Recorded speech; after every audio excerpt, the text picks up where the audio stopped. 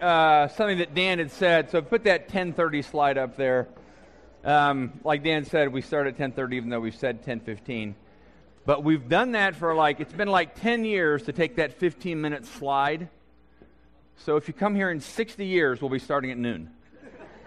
So that's not bad. 10 years for a 15-minute slide of starting time. So if you come here 60 years from now, we'll have a noon start time. So anyway. Hey, a couple things before we start, too. Where's Donna? Donna Kostansky's father passed away a couple weeks. Pat Parker's mother passed away a week ago. And I'll just ask, anybody else have a loss in the last couple weeks? It's always good to acknowledge that. Both of them caring for elderly parents. And so I'm going to take time and pray just for them, but I'm just going to pray for all of us because we're all at different levels of loss. They're at a more significant level of loss, but it's always good to acknowledge that not everybody's happy when they come to church, and that's okay. So let me pray, and then we'll look into God's Word. I've got to pray for both Donna and Pat at the passing of their parents, Donna's dad and Pat's mom, and knowing there's all degrees of grief and sadness and even joy kind of spun all together that when a loved one dies, and especially when a parent dies. So, God, you said that you give comfort, and that's what your Holy Spirit does. So I pray not only for Donna, but her extended family, as well as Pat and her extended family, that you give the kind of comfort and irrational peace and joy that you say you give those of us who are your children. So I pray for that. But I also pray for others who are here this morning who may have come this morning with some other degree of loss or sadness, and maybe even feeling guilty or bad that they feel that way, thinking they're supposed to feel happy when they come to church. But the reality is, Jesus, you take us however we come to you. And you take us, whatever our stories we come through to come to you. So whether the individuals here this morning are happy, sad, joyful, frustrated, confused, angry, or even maybe apathetic, but they came anyway. Spirit of Jesus, you know how to meet us. You know how to speak to us, each on our own individual needs. So would you do that? And would you continue to be the comfort to Donna and to Pat and others who have experienced loss? We ask this all in Christ's name. Amen.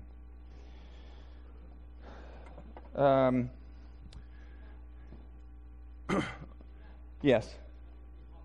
Oh, yeah. Okay. In a minute. I love that. Okay. Bill's going to pass out Bibles. Bill's the Bible man. Raquel, why don't you come up here for a second? This is Raquel. I'm picking her out of the... She looked at me like, what are you doing? But she's going to be our... answer some questions for us here. Raquel is a professor of computer science. So some of you are thinking, I got a project due in a few weeks. I'm going to talk to her. So Raquel, I want you to answer these questions for us about odds, all right? All right, first one. Just face the screen. First one, what are the odds that a meteor will land on your home? What do you think? Is it 20 to 1, 213 million to 1, 232 billion to 1, or 182 trillion to 1? What do you think, Raquel? I take C. She takes C. The correct answer actually is D. So the 182, is that trillion? Trillion chance of meteor will hit your home. So you're in good shape. Next one. What are the odds that you will be canonized as a saint by the Catholic Church? All right, 20 to 1, 20,000 to 1, 200,000 to 1, or 20 million to 1. And we don't know anything about your soul or your life. We're assuming it's good. So what do you think? I think it's... yeah. What does that tell us about you, Raquel?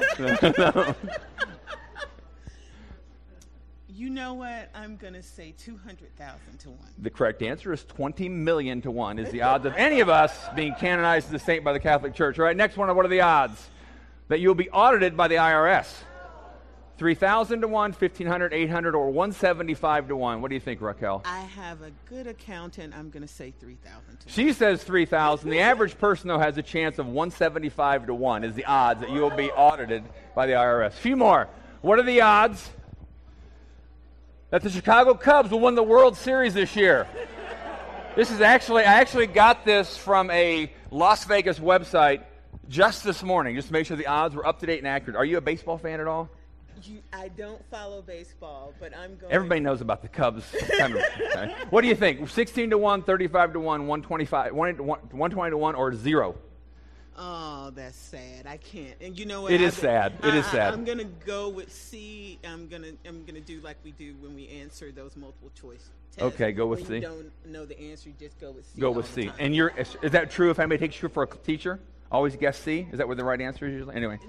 The correct answer, according to Las Vegas Oddsmaker, is 16 to 1 chance for the Cubs to win the World Series. Okay, and a little closer to home, what are the odds the IU Hoosiers will win the men's 2016 NCAA basketball title? Again, from a Las Vegas website. 20 to 1. I don't visit those frequently, just so you know, okay? 20 to 1, 25 to 1, 55 to 1, or 88 to 1. This is tough. I'm going to have to now change my strategy. Okay. I'm going to go with B. The correct answer is B, 25 to 1 odds. All right. Then really, really close at home in this last one, what are the odds that you'll have hemorrhoids? All right.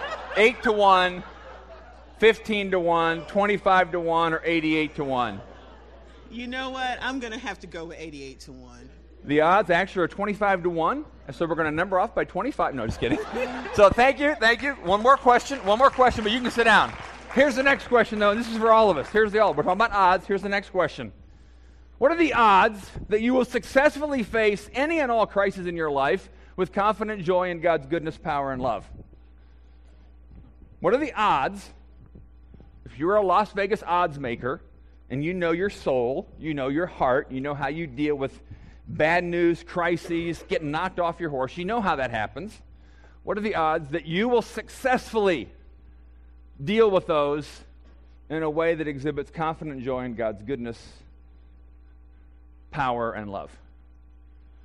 Because for a lot of us, if we're honest, sometimes those crises put really big odds. Like, wow, I'm not good at that. I haven't been good at that. I don't know what I would do if that happened. More chance of the Cubs winning the World Series than of you handling those crises well. All right? But we always, we deal with odds in life. But there are sometimes, actually I'll say more times than we care to admit, when the odds of life we feel like are against us and we're pushed against the wall. So we're starting a series today. Here's the title of the series. It's called Against the Odds. What would you do when your back's against the wall? And you feel like that black pawn against all those powerful chess pieces. If you don't understand chess, that's not good. I'm just telling you, it's not good. What do you do when you're faced with something, whether it's a relational issue, a health issue, a financial issue, a future decision issue? And crises would be the right word that might describe what you're facing. Could be big crises, could be small crises, but it's still a crisis to you. What do? Where does God fit into that? Or do you keep him out? Or is God simply like Good Neighbor, State Farmers there? Is that, you just do that and God shows up and gets you out of it? What do you do when those situations hit you in life? How do you handle those kind of things? Because again, I think if we're honest, we all handle those things. Crisis in your marriage, family, relationship, money, future, or maybe it's a crisis in your soul that no one knows about but you feel like you're against the odds. Next slide. I'm going to reintroduce the weird meter. If you've been around Exodus, I haven't brought this out lately. Had to get some maintenance done on it. Not really. The weird meter is, because we're going to read a story here in a minute that has what I would call, what some people would say is some weird meter moments. Weird meter is measuring those things that happen where supernatural things connect with real life, and something happens that you cannot explain except for supernatural realities. And for some of us, it kind of like the weird meter starts to shake a bit, and it seems weird, and you kind of want to blow it off. But we believe in the invisible world. We believe that's the way God made the world. We believe we're not just physical beings, we're spiritual beings. We believe the Holy Spirit and God is active and present and doing all kinds of things, always working, the Bible says. Jesus says, my Father is always working. And so the weird meter is always going. Now, whether we reject it because it just seems out of the context of real life is our choice. But I think I'll show you from this passage that it's not really that far from possibility of how you could see God to work. All right, so we're going to read a story today from 2 Chronicles 20. My guess is many of you probably have not read through 2 Chronicles lately. Old Testament book. Chronicles, meaning it was the chronicles of the different kings of Israel and Judah. Israel was the combined country when David, Saul, and Solomon were king. It got split up because of civil war, and then the northern part was called Israel in the Bible. The southern part started to be called Judah in the Bible.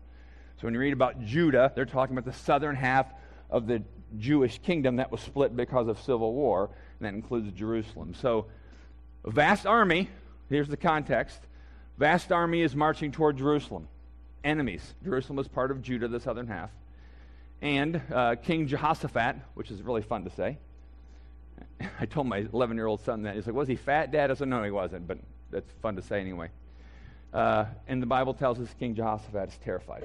So I'm going to read it in the Bible. Now, Bill, if you want to follow along, we have a bunch of Bibles here, and I'm just going to read it. It's not going to be on the screen. Anybody want a Bible to follow along with? I can even tell you what page it is. Raise your hand, and Bill will kind of still. It's on page 345 in this Bible. In your Bible, it won't be unless you have a blue one, all right? So this is 850 BC is when this takes place.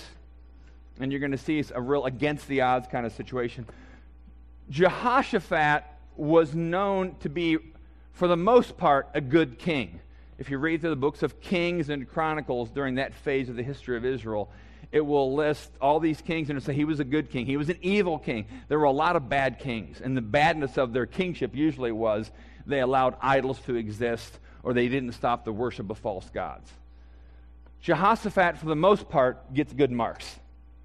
So he's a good king. He made a few compromises with some other things, but they were considered, at least the Bible talks about them almost in minimal ways. Overall, he was trying his best to follow God. But let's see what happens here. It says this is verse 2 Chronicles 20, so just listen along, and then we'll highlight a few things. The armies of the Moabites, the Ammonites, and some of the Meunites declared war on Jehoshaphat. Messengers came and told Jehoshaphat, a vast army from Edom is marching against you from beyond the Dead Sea. They're already at Hazion Tamar. Now, go to the next slide. I want to give you just a sense of a map here. I like Bible maps, all right? So Jerusalem was where the star is at the southern half. It was the kingdom of Judah, all right? And again, remember I said the north and the south were split based on civil war.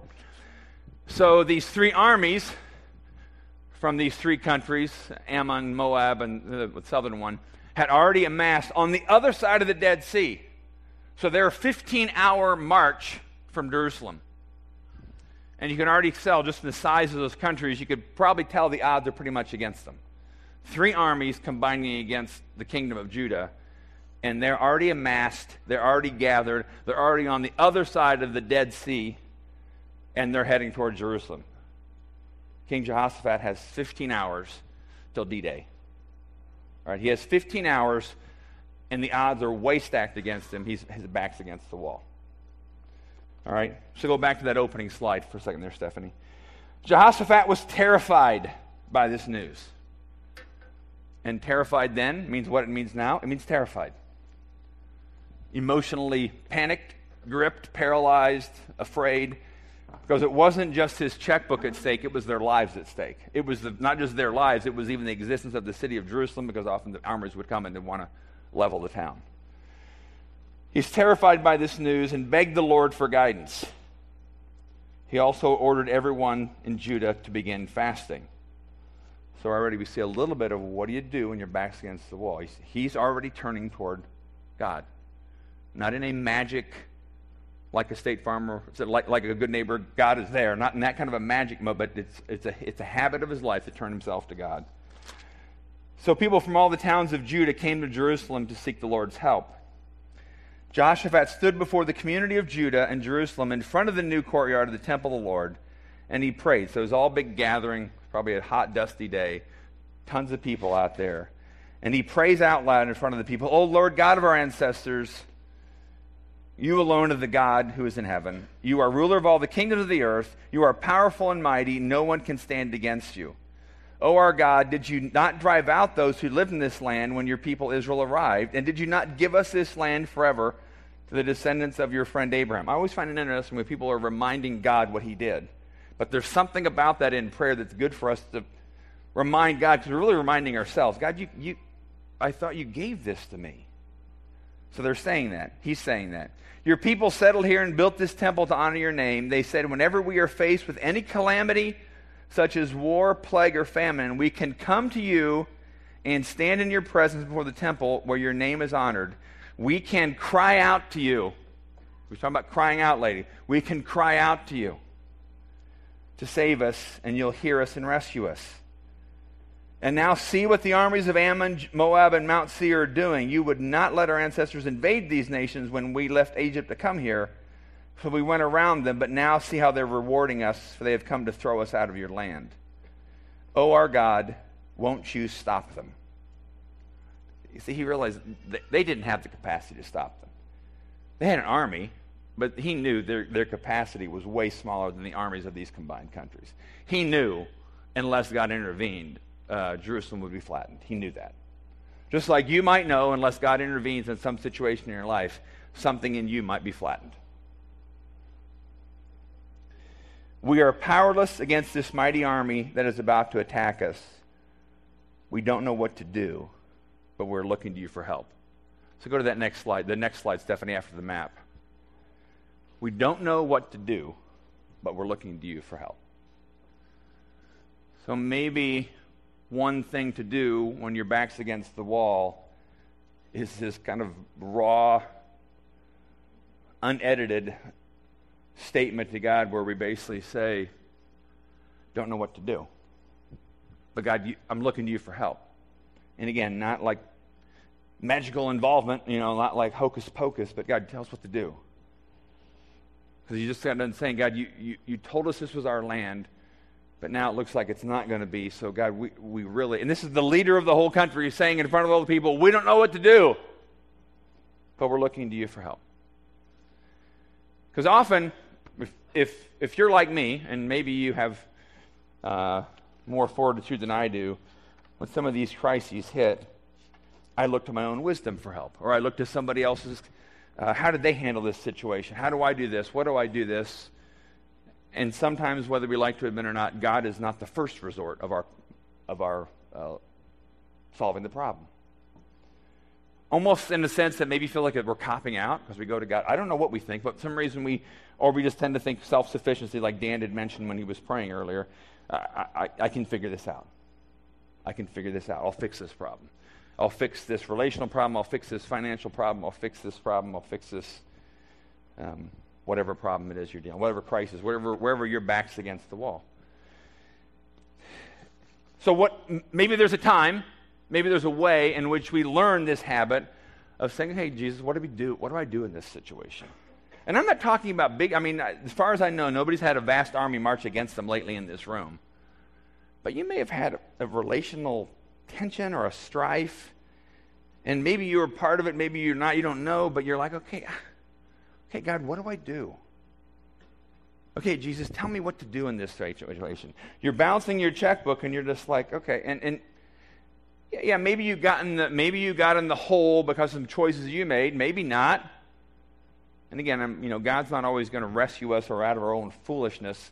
But if we honestly turn to Him and say, God, I don't know now what to do, but I'm looking to you for help. And we have to have the baseline assumption that our prescription of what help looks like, the way we believe God should intervene, may not be the way He does intervene. I mean, you have to come to that conclusion, because look at all the men and women in the Old and New Testament who were martyred because they followed Jesus. Obviously, God didn't rescue them in the way that we think we would have loved to be rescued. I mean, if I'm getting ready to get my head cut off and I'm looking to God for help, I'm thinking He's going to make the axe head break off and everybody falls asleep and I walk out of here. Yes, God can do that, but He doesn't always do that, but He always intervenes. And you might think, wait a minute, how can God intervene but somebody still die? The Bible promises that our souls will never be destroyed. That our bodies may suffer, but our souls will never be in danger, in that kind of danger. So I want to say that first. I do believe God can intervene, and he will intervene in some rescuing ways that may look like and be similar to what you're hoping for. But you also have to realize that his intervention may have a different outcome than what you thought the intervention was going to look like. But it's still intervention, rescue, and freedom. But the point of it unifies all that together is you have to, don't know what to do. I'm looking to you for help. Give me insight, God. Give me wisdom. Give me wisdom I don't have. Give me insight I don't have. Give somebody on this team insight or wisdom. Give my wife wisdom. Give somebody some insight or something that helps us know what next step to take. And I believe God does those kind of things. I mean, I do believe there's some of these aha moments that when you're reading the Bible and all of a sudden a Bible verse seems to kind of go from 10-point font to 18-point font, and you think, I think this is what God wants me to do. So, but the important thing is turning your heart to God, acknowledging he can do whatever he wants to do, and you trust his goodness, but you're looking to him for help. Now let me stay on this slide, Stephanie, and I'll just kind of go on from here. As all the men of Judah stood before the Lord with their little ones, wives and children, the Spirit of the Lord came upon one of the men standing there. Weird meter moment. The Spirit of the Lord came upon somebody. What does that mean? What did it look like? What did it feel like? Was it like a Zappo from heaven? His name was Jehaziel, son of Zechariah, son of Benaniah, son of yada, yada, yada, yada. A lot of sons. Not that those guys' names aren't important. I'm just not going to read them. And he said, listen, this is after the Spirit of the Lord came upon him, because what happened then we believe can happen now. We believe the Spirit can actually prompt you to say, do something that you weren't planning to do. It's when the Spirit of God gives you words to say through your own mouth. We believe that happens today. We believe people may be gifted in those ways, but all of us, they can happen to all of us. And this is what he says. He says, listen, all you people of Judah and Jerusalem. Listen, King Jehoshaphat. This is like, you imagine all this big crowd of people. It's dusty, it's hot, and this guy's yelling out because they didn't have any megaphones or microphones. This is what the Lord says. Do not be afraid. Don't be discouraged by this mighty army, for the battle is not yours but God's. Tomorrow, march out against them. You will find them coming up to the ascent of Ziz at the end of the valley that opens into the wilderness of Jeruel. Interesting that God gives such detail. I mean, he didn't say just don't be discouraged. And again, we believe God can do that. Now, it doesn't, you might have been in some environments where somebody might say something like that and you consider them wacky. And there are people that I think really are wacky. So there's a safety factor. You allow those words to be spoken by people that you know have a track record or trustworthiness or integrity of spiritual character. So it doesn't mean if you see somebody in Dunn Meadow shouting something that God said, it may not be what God said. So you all understand that. You've all been by Dunn Meadow or the places where some of the street preachers yell out at you on campus. It says, march out, you'll find them coming, but you will not even need to fight. Take your positions, then stand still and watch the Lord's victory. He is with you, O people of Judah and Jerusalem. Don't be afraid or discouraged. Go out against them tomorrow, for the Lord is with you. All right, now here's the next one. Watch out, march out, take your positions, then stand still. I mean, wait a minute. We march out to meet them. We take our positions, and then we stand still? That's a battle plan, right? March out, stand still, and watch. If you and I are in that army, maybe men and women alike, we're marching out there, and we know this vast army is hours away marching back toward us. Actually, by this point, they're already close by. And you think, okay, think of Braveheart or some of those movies you watch where these people, the two armies get closer together. And they're saying, okay, we're going to march out. Okay, that sounds good. We're doing something.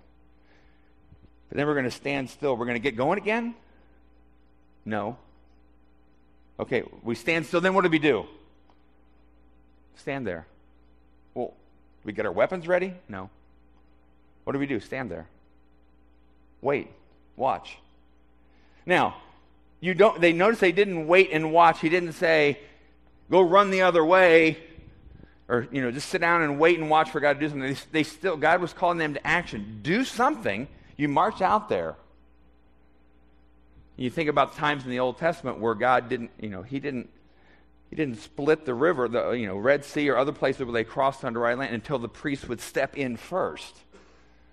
So sometimes what God may be asking you to do is not to be passive. Like I'm just going to sit there and God's going to send me a check in the mail.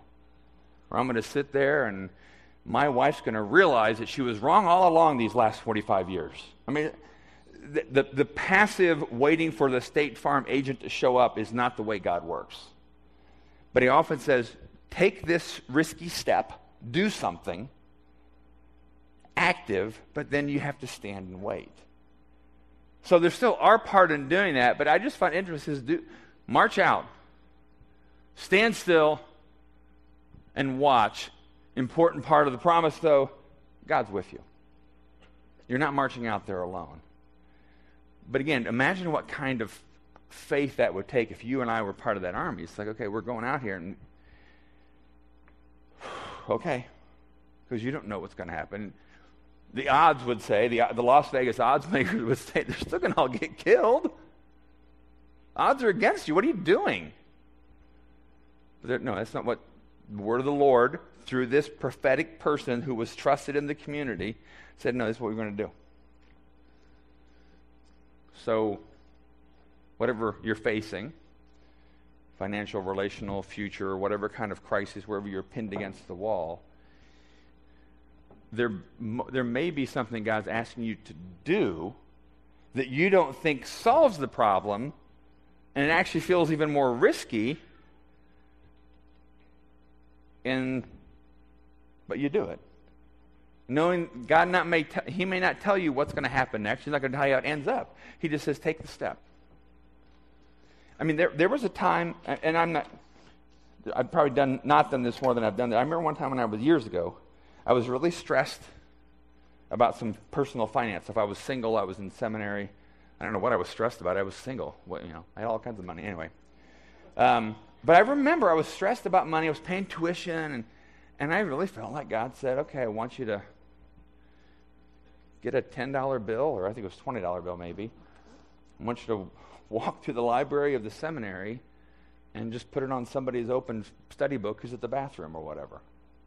It's like, well, God, I'm stressed about money. You're asking me to give it away? Yeah. Stupid. I didn't say that to God. I mean, But I remember walking around, and there was a friend of mine who I knew was struggling with money, maybe even less than me, but I knew he was struggling, and I saw him get up and go get a drink, and I dropped it on his open book, and I walked away. And I felt like energized, because I thought, okay, God, this feels kind of risky, but I kind of like this. But at first, the suggestions of God seemed actually kind of counterintuitive. So whatever God asks you to do will most likely be counterintuitive and potentially sacrificial. All right? So be willing to do what he asks you to do. I mean, that's from finish on now. So this is what they're doing. They're standing there, they're watching.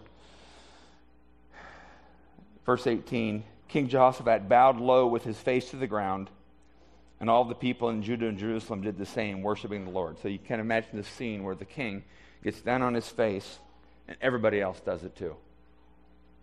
I mean, as much as we can be embarrassed by those physical expressions of worship, which are all over in the Bible, this was a life or death situation. They knew there was no more inhibition about those kind of things. And there really shouldn't be with us. But in that case, there was no inhibition. They all, we knew it's only going to be God if God does something.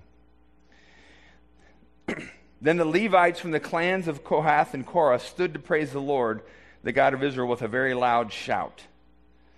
Early the next morning, the army of Judah went out into the wilderness of Tekoa. So they're doing what God told them to do. On the way, Jehoshaphat stopped and said, "Listen to me, all you people." So now the king is kind of energized. He's got faith because God spoke, and they know what. "Believe in the Lord your God, and you will be able to stand firm. Believe in the prophets, and you will succeed." This next part is the part that really, to me, throws a little bit of the weird meter up. After consulting the people, the king appointed singers to walk ahead of the army. Well, I signed up for the choir. I didn't want to do that. Singing to the Lord and praising him for his holy splendor. This is what they sang. Give thanks to the Lord. His faithful love endures forever. I signed up for choir practice. Why are we going in front of the army? I mean, we're like sitting ducks. Just put your robe on and sing. Well, wait a minute, wait. You're wanting us to go first? We don't have weapons. Yeah, you sing, though. Well, what, are you going to put the enemy asleep? What are we singing for? So, for whatever reason, Jehoshaphat felt like God was asking them to put the singers in front of the army. So I don't know if they wore robes or what they wore, but they were good singers. They sure were good singers. They didn't have any weapons. And they start singing, "Give thanks to the Lord, for he is good, his love endures forever." Give thanks to the Lord, for he is good, his love endures forever. What does that accomplish? And the next line, I love this next line.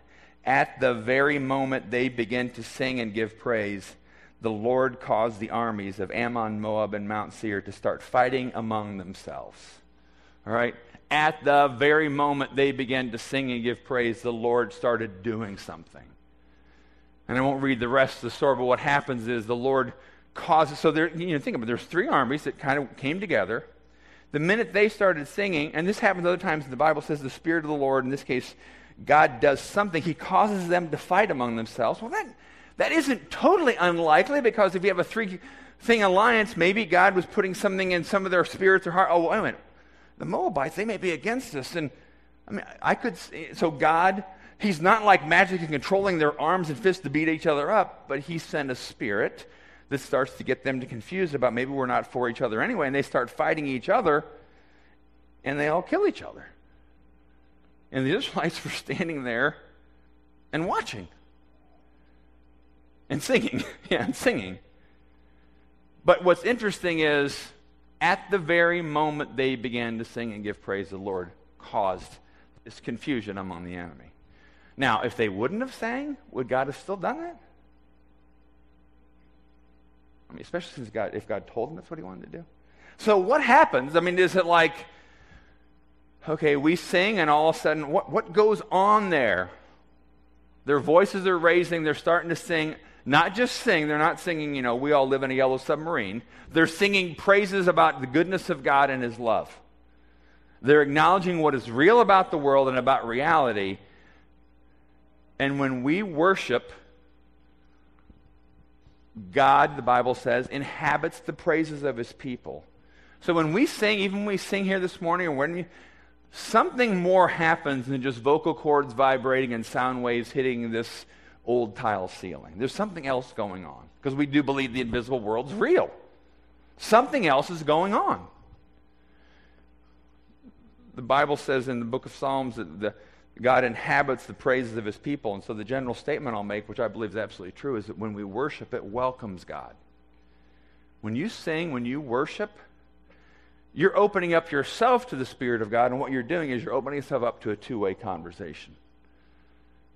And there's other times in the Bible where God begins to act when worship happens. Because when we worship, we're rolling a red carpet out for God to do something. Because we're acknowledging what is real about the world and what is real about God. And I'm doing this because we are opening ourselves to that reality. And God begins to work. Okay, so wait a minute. You're saying that if I have a negative balance in my checking account, I should just sing next to the bank and all of a sudden my money will show up? I don't think that will happen. So are you saying that if I have this problem with this situation with my wife or my husband, I should just sing? And that'll make it go away? That's not exactly what I'm saying. But I do think when you sing, when you worship, something goes on. Example. 15 years ago, I was driving to have a meeting with somebody. Nobody knows this person, wasn't even in town. And the meeting had the potential to be tense. I felt tense. I knew the other person from conversation with them felt tense. And I was driving down, I think it was Interstate 69 somewhere up near Fort Wayne. I can't remember what it was. And I was feeling tense about this meeting. And I thought, okay. And I think this story was motivating me at the time for some reason. And I turned on some loud worship song in my car, and I started singing along. And I'm just telling you how I understood this maybe to work. I was saying, okay, God, I'm going to sing over this meeting I'm going to have. Because I want you, God, to have the preeminence over what happens in this conversation. The other guy was a Christian too. And I thought, God, you can bring unity to what we need to be deciding here. And I started singing, and I actually kind of saw myself, and I wasn't having like some, marijuana vision or anything, but I saw myself singing over me and this other guy talking in his office. Because in my mind, what I was really saying to God in my heart was, God, I want you to be Lord over this conversation. And I want you to be there. I believe you're going to be there. I'm inviting you to be there. I'm inviting you to be there. And even if it stresses me and I have to do something I wasn't planning to do that will cost me, I want you to be there. And the meeting went really good. Now, is it because I sang? I don't know. If I wouldn't have had that spirit going into that meeting, would it have been different? I don't know. But I do believe something happens when we open ourselves up to worship. At the very moment we open up ourselves to worship.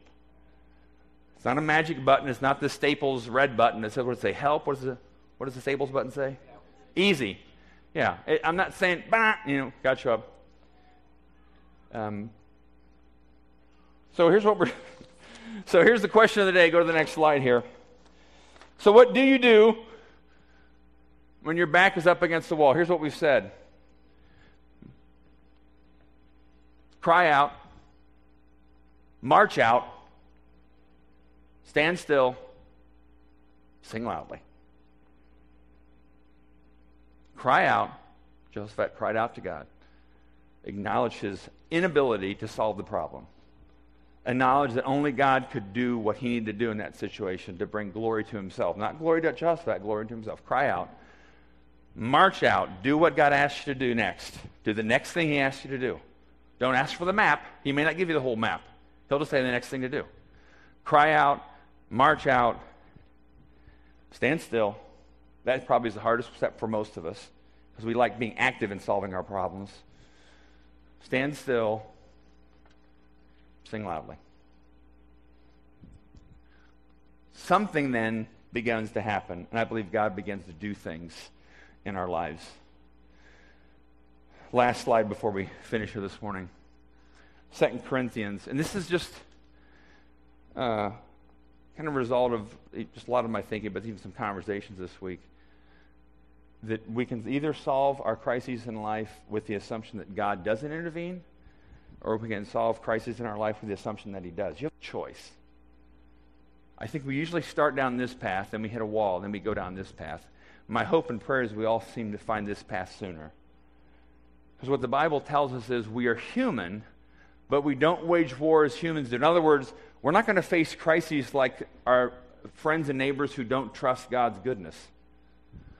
We use God's mighty weapons, not worldly weapons. The worldly weapons of our intelligence, our good common sense. The weapons of God are often prayer, fasting, worship, trust, to knock down the strongholds of human reasoning and destroy false arguments. We destroy every proud obstacle that keeps people from knowing God. What he's saying is the weapon, how we need to deal with crises. Yeah, you don't put your common sense and your smarts and your training, you don't put that off to the side. You don't throw it out the window. You build on that, but the undergirding of it is, I'm going to trust in the goodness of God. And I'm going to trust God to give wisdom and insight.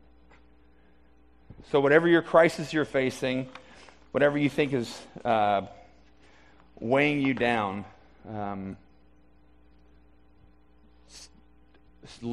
start to learn, as I am still learning, how do I approach this with a real assumption that God can intervene? And however he intervenes, I will be at peace with. But I want him to intervene. I'm not telling him how he has to do it. I'm not telling him what I want the result to be that will most be to my liking. Because then we're just asking God to be like a glorified Santa Claus. And he won't play that role. But if we say, no, I want God, you to intervene in a way that brings freedom, life, wholeness, and glory to you, God. I want you to look really good after this, God. I believe God will always, always, always, always intervene. And he'll intervene in a way that makes him look good, peaceful, joyful, kind, and powerful. Always. Let's pray. God,